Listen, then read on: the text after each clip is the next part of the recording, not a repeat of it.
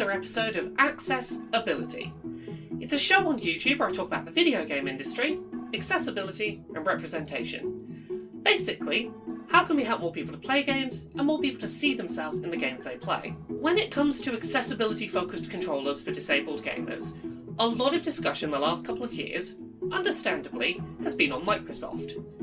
Microsoft released the Xbox Adaptive Controller, which is a modular controller base that first and third-party peripherals can be plugged into to make a more accessible control layout for games on Xbox consoles and PC. However, the Xbox Adaptive Controller is far from the first example of an accessibility-focused controller for disabled gamers, and today's episode of Accessibility is going to be a bit of a history lesson as we take a look at one of the earliest examples of an accessibility-focused controller for disabled gamers released officially by one of the three hardware manufacturers for their home console. So, today on Accessibility, we're going to take a look at Nintendo's first, and as far as I'm aware, only accessibility-focused controller, and we're going to take a little look at the Nintendo that made that controller versus Nintendo of today. The year is 1989, and the Super Nintendo is just around the corner. The NES has been available in the United States for around 4 years, but will continue to be popular for at least a few years into the next generation. In the spring of 1989, Nintendo released the imaginatively titled Hands-Free, a controller for the NES that was designed to be played, as you might imagine, hands-free. The intention was that quadriplegic people would be able to play video games using their mouth as the primary means of input.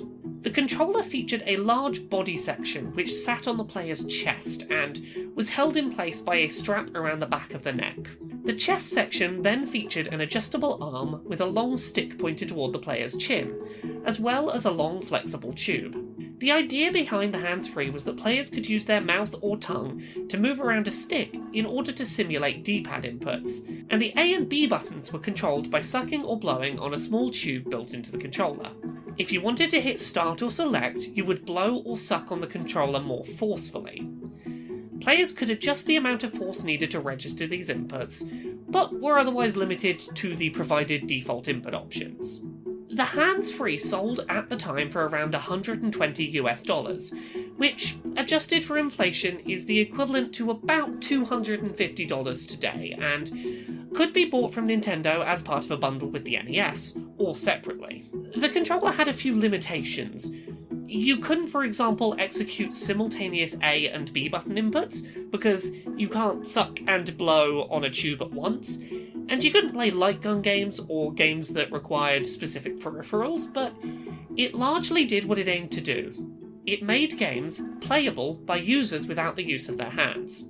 The history of the Nintendo hands-free controller is actually really interesting, and bears a lot of comparisons to Microsoft's approach to developing the Xbox Adaptive Controller.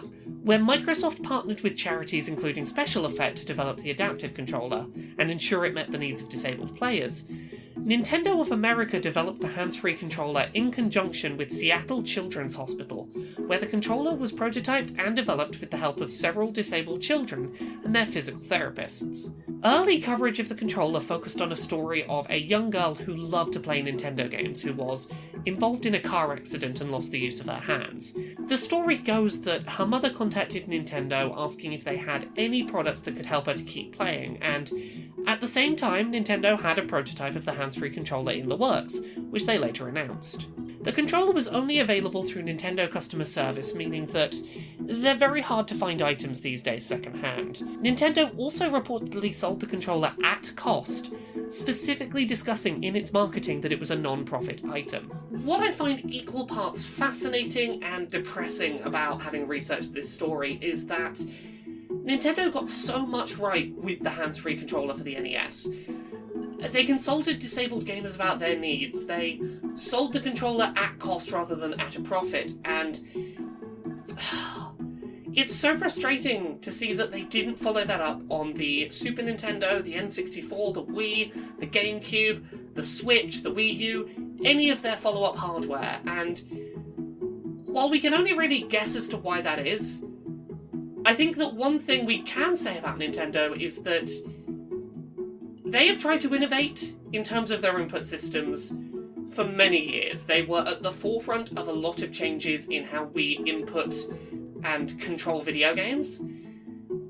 And I think that push for innovation might have come at the expense of keeping disabled players in mind. Looking back at the NES hands-free controller, it's important to note that it was developed for the NES by Nintendo of America as a post-release peripheral, and not the company's Japanese division. Nintendo in Japan didn't have anything to do with the creation of the controller, as far as I can tell from research. And considering how close it was released to the launch of the Super Nintendo, it's highly likely that it was not a consideration when developing their next console. When we compare the base NES and Super Nintendo controllers, the key difference is clear. Additional buttons.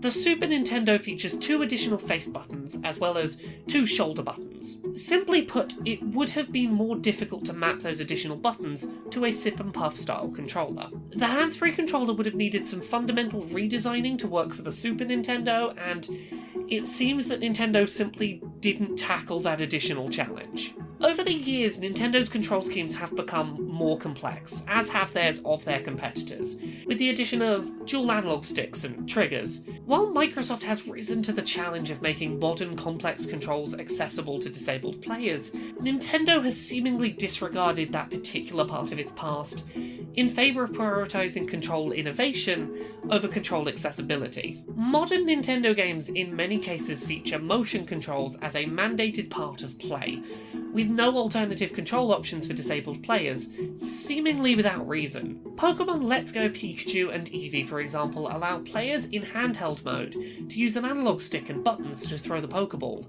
but arbitrarily require motion controls when the Nintendo Switch is docked, for example. While it's possible to trick an Xbox Adaptive Controller into working on the Switch, as long as Nintendo puts mandatory motion controls into their games, we're unlikely to ever see true accessible controller support officially from Nintendo on the system, as motion controls are difficult to emulate without using motion. Somehow, in the last 30 years, Nintendo has gone from a company on the forefront of thinking about disabled gamers and making controllers to help them play, to a console manufacturer whose games are often limited in who can play them because they require a lack of disability. They are a company that consistently employs control schemes that actively stop disabled players being able to join in on the fun. And that's really disappointing. Nintendo, once upon a time, you really put disabled gamers at the forefront of what you were doing, and I hope that someday, maybe months, maybe years from now, you look back on the NES hands-free controller and see that you did something beautiful, and maybe as the years go on, maybe don't get rid of motion controls entirely, but maybe design your game so that people who can't play with motion controls, for example, have alternate control schemes they can use. Maybe officially support something like the Xbox Adaptive Controller. Maybe make it so that there is more than one way to control your games, because you did that once in the past and it really helped some people.